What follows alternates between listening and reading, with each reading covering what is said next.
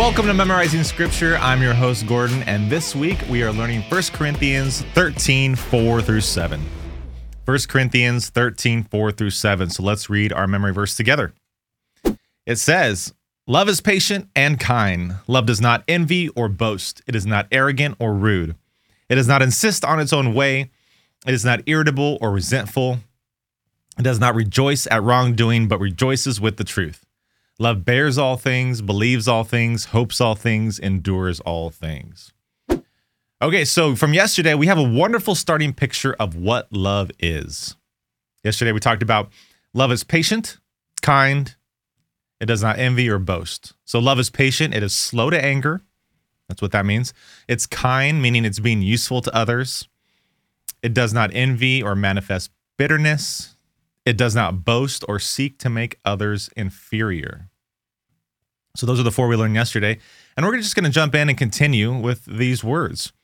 Because as we build our definition of love, it's pretty interesting how a lot of this stuff breaks down and what Paul is saying in this passage. So Paul continues by saying love is not arrogant. Love is not arrogant. Now, the Greek word here, the definition of this Greek word here means to puff up or blow up. To puff up or blow up. A blowhard. Everyone who's looking for every opportunity to puff themselves up. Whether they have to distort the truth or lie about a situation, their end goal is to make themselves look the best as they can. And this was a problem in the Corinthian church. People wanted to, again, we were talking about how they were dividing over the spiritual gifts. They wanted to make themselves better than they really were. And so there's an example of this where in 1 Corinthians 4:6, Paul also writes, "I have applied these things to myself and Apollos for your benefit, brothers, that you may learn by us not to go beyond what is written, that none of you may be puffed up in favor of one another," or in favor of one against another. So Paul is saying, don't puff yourself up here. Don't apply things to yourself based on who you're following, attaching yourself to famous teaching, or in our case, famous sports team, famous pastor, a successful organization, or a successful individual. Love doesn't do that. Love doesn't puff themselves up to try to be better than other people in that way. That since we're attached to this thing, therefore we're more awesome or cooler or whatever that means. And so I thought that was really interesting that arrogant, again, that Greek word means the Greek word for arrogant. The definition is to puff up or to blow up. It's kind of funny, but so that's what that means. The next one he talks about is rude. And I was looking at this and I thought, well, out of all these words, it seemed like it didn't have that much punch. You know, arrogance, envious, boasting, irritable, resentful. Rude was, in today's world, rude is a word that can be quickly forgotten. We say, oh, that person was rude, or that cashier was rude, or that waiter was rude, or that person was rude. And it can be over in a matter of minutes. But this particular word in the Greek also carries a lot more weight than what we give it credit for. And I'll give you an example. This word is, and I don't even know how to say this word, but this word is also used in Romans 1:27. And it's used for indecent acts or shameless acts. And I'll read that verse to you. So in Romans 1:27, it says, "The men likewise gave up natural relations with women." They gave up natural relations with women and were consumed with passion for one another. Men committing shameless acts with men. Again, men committing shameless acts with men. That's where that word lies in that verse, shameless acts. And receiving in themselves the due penalty for their error. So this word, and again, it sounds something like I can't even say it. But the definition of this Greek word is disdain for someone else. Disdain for someone else. So if you're committing these shameless acts, as in Romans, and it's saying that love doesn't act rudely, the definition is using and abusing people to commit whatever sin you desire. Using these shameless acts, men using these shameless acts with men. And here they're spoken as homosexual acts of men committing these shameless acts with other men. And so it's this raw, dishonoring desire that Paul writes here And it's not love by any stretch of the imagination, that you're using people for your own selfish desire. So when it says it doesn't act rudely, that is what it's referring to. And that holds a lot of more weight in my mind than just the word rude as we might use it today. And as we're moving on, we're moving on to it does not insist on its own way. So one thing that I was looking at when I was doing my research was just different translations, because I remember memorizing part of this verse and I was thinking, I don't remember this verse with these words specifically, but so I remembered that the NIV translation was slightly different and might also help us in our definition of these words, especially does not insist on its own way, irritable or resentful. So for the next three, I'm going to use this as a help. And so what it says, this verse in the NIV translation says, love is patient, love is kind, it does not envy, it does not boast, it is not proud, it does not dishonor others. We just talked about that being the root. It does not dishonor others. It is not self-seeking, it is not easily angered, and it keeps no record of wrongs. So those are the three we're going to talk about right now. It is not self-seeking, it is not easily angered, and it keeps no record of wrongs. So when we say it is not self-seeking, love does not consume. Love is not consumed with oneself. That's not how you love other people. It's almost the invert of kindness, right? We spoke of kindness yesterday being useful to others, to be serviceful. Well, here, love does not constantly think of oneself in the way of furthering oneself in a selfish manner. That was a weird way of saying that. Let me restate that. Love is not selfish. It does not constantly think of yourself. You don't go around thinking, how can I be better? How can I get my own way? How can I advance in the world? And so, of course, we must, consider our health, eat good food, shelter. And God says he'll take care of these things in Matthew 6. He takes care of those he loves. But love is not looking at every situation at a certain angle of seeing what you can get out of it. And I think that's what it's referring to here. It's not self-seeking. And as we move on to irritable, this is also saying it is not easily angered. It's not angered to a personal offense. And this is the invert of patience, where we just talked about how love it doesn't insist on its own way. It's not self-seeking. That's the invert of kindness.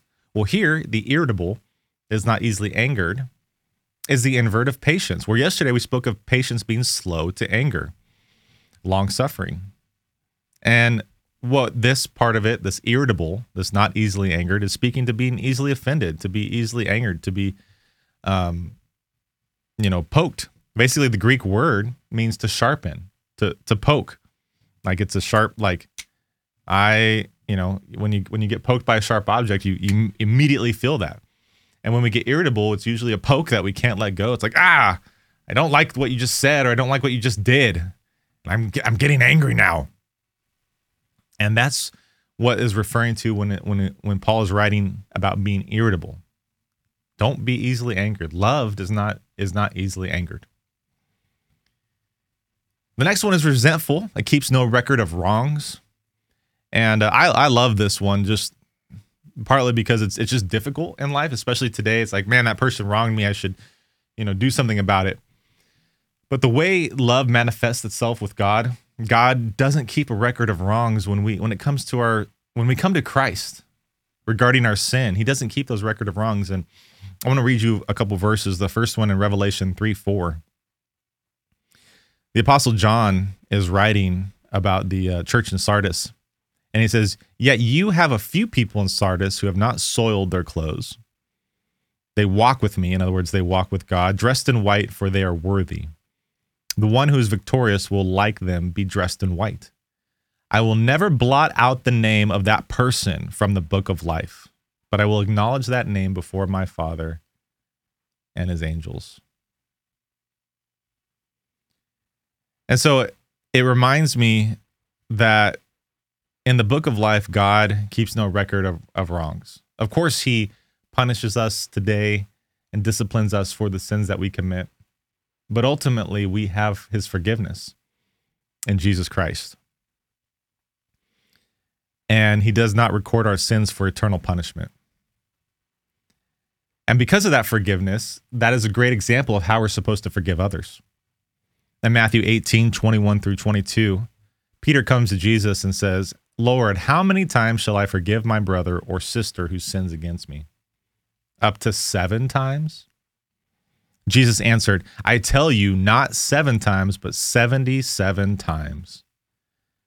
And so when we're thinking about this word resentful in our memory verse, or also known as it keeps no record of wrongs, we have to talk about forgiveness when we talk about this. We forgive people and we love them, even when they don't deserve it, if they have wronged us. And that's a really, really hard thing to do. And I look at this and I see, okay, God forgives us. He forgives us. Jesus Christ forgives us. And how can I exhibit that throughout my week? How can I forgive my friends or my employees, coworkers, my spouse, when people wrong me, or at least I think that they wrong me? How do I forgive them on a consistent basis? It's very difficult, very difficult. So I encourage you to to work on that with me as we try not to keep a record of wrongs. It's very difficult. All right, the last thing we're going to talk about today is rejoicing. Love does not rejoice in wrongdoing, but rejoices in the truth. This verse in the NIV, it says, love does not delight in evil, but rejoices with the truth. And I love this one also because it's such a simple thing to see in the world. Evil is defined in Galatians 5:19-21. And we can see when this verse says, do not delight in evil, well, what does that mean? What does that look like? And we can see this in Galatians 5:19-21. And so I'll read it to you. It says, the acts of the flesh are obvious. The acts of the flesh are obvious. Okay, so Paul's right there saying it's obvious. These are evil acts: sexual immorality, impurity, debauchery, idolatry, witchcraft, hatred, discord, jealousy, fits of rage, selfish ambition, dissensions, factions, envy, drunkenness, orgies, and the like. I warn you, as I did before, that those who live like this will not inherit the kingdom of God. And so there's no delight. There's no rejoicing in anything listed above. Those we see enjoy these things, we have to share the gospel with them, because these people won't inherit the kingdom of God. Or if they claim to be a Christian, we need to point out to these people that, hey, there's some missing here. Either you're not a Christian, or if you are and you're turning from God, we have to correct that. We need to point this out so you could pursue the truth. And so the flip side of that is rejoicing with the truth. So whether the truth be an easy thing to accept or a hard truth to accept, we can rejoice the truth in all circumstances, because number one, God is sovereign and he has a plan and a purpose for spreading his message, which means he has a plan and a purpose for us. And number two, the truth can set us free. And so whether that be the truth of Christ or just pursuing God's general truth of things like 2 + 2 = 4, but we can rejoice that there is truth out there, that God created truth, and we have access to that through his word and through prayer and through Jesus. And so we're almost done with this entire picture of love. And truthful, there's more than just these 3 verses out there when speaking about God's love, of course. I mean, for our purposes of this podcast, we're limiting it to our memory verse. But we learned today that love is not arrogant or puffed up. Love is not rude or commits shameless acts. It does not insist on its own way. It's not irritable. It is not resentful. It does not keep a record of wrongs. And love does not rejoice in evil, but rejoices in the truth. And so tomorrow we're going to wrap up with the last line and some application. And as we uncover what Paul writes, I would imagine you've been thinking about application already. I know I have. And so that's really interesting, how things just, come to our mind, how we can be better people. But we'll talk about some application tomorrow. And so, thanks for listening to this podcast. I don't always say thank you. And I just appreciate for you guys who are out there trying to memorize scripture every single week. It can be tough. We feel busy, but continue to do it. Continue to repeat this verse by writing it out on note cards, putting it on your phone background, reciting it out loud with our short, 15, 20-second verse episode that we share at the beginning of each week. So we got one out there for 1 Corinthians 13, 4-7 as well.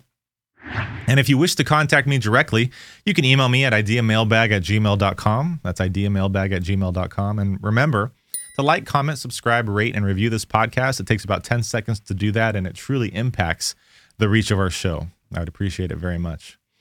So let's go ahead and end this podcast with our memory verse. And I'm going to repeat each line twice. I'd like you to say the second line so it can help you memorize it. Here we go.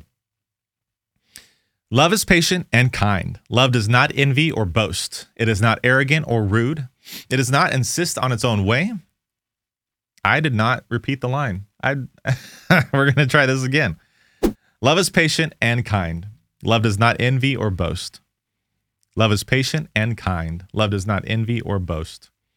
It is not arrogant or rude. It does not insist on its own way.